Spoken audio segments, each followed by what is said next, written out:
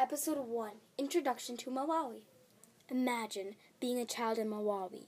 You are sitting in your small, one-room mud hut, thinking of what to do since your truck broke and you have no more supplies to build a new one. There are so many things you can't do, and a short list of things you can, since you have no electricity and barely any food to eat. This was the life in Malawi for many children, and it still is. Aha! Good day, everyone. My name is Ariana. My name is Priyanka. And my name is Niharika. And we are Team NPA Podcasts. Hello, everyone. NPA Podcast here. This episode is about life in Malawi, which is a rural country in Africa. The book called The Boy Who Harnessed the Wind is where we got some of our information from.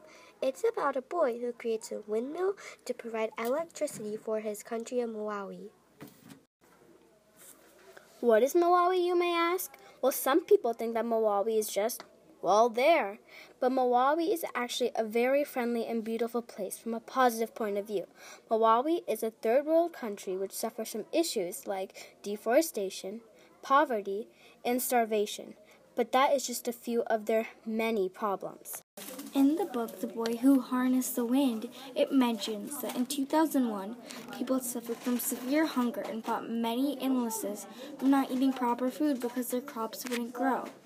Here in America, people eat almost 3 meals a day. In Malawi, people were struggling to eat one.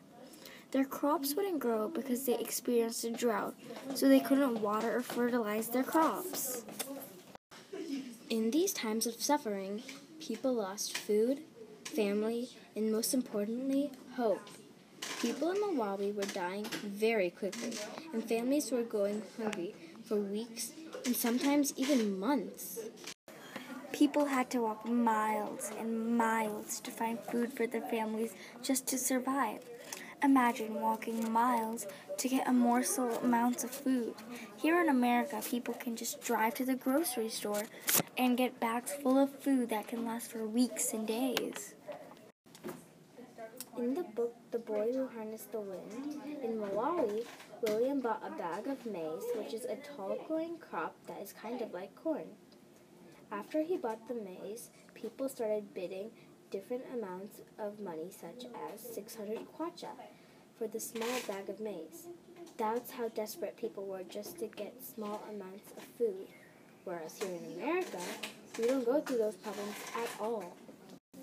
As you can see, life in Malawi during the drought led to many severe issues for the Malawians, who are people who live in Malawi. People struggle from issues that most Americans can't even think of. When you compare your life to theirs, it seems unimaginable to think about what they are going through almost every day. Thank you for listening to NPA Podcasts. If you enjoyed this episode, you can stay tuned for more episodes in the future. Bye!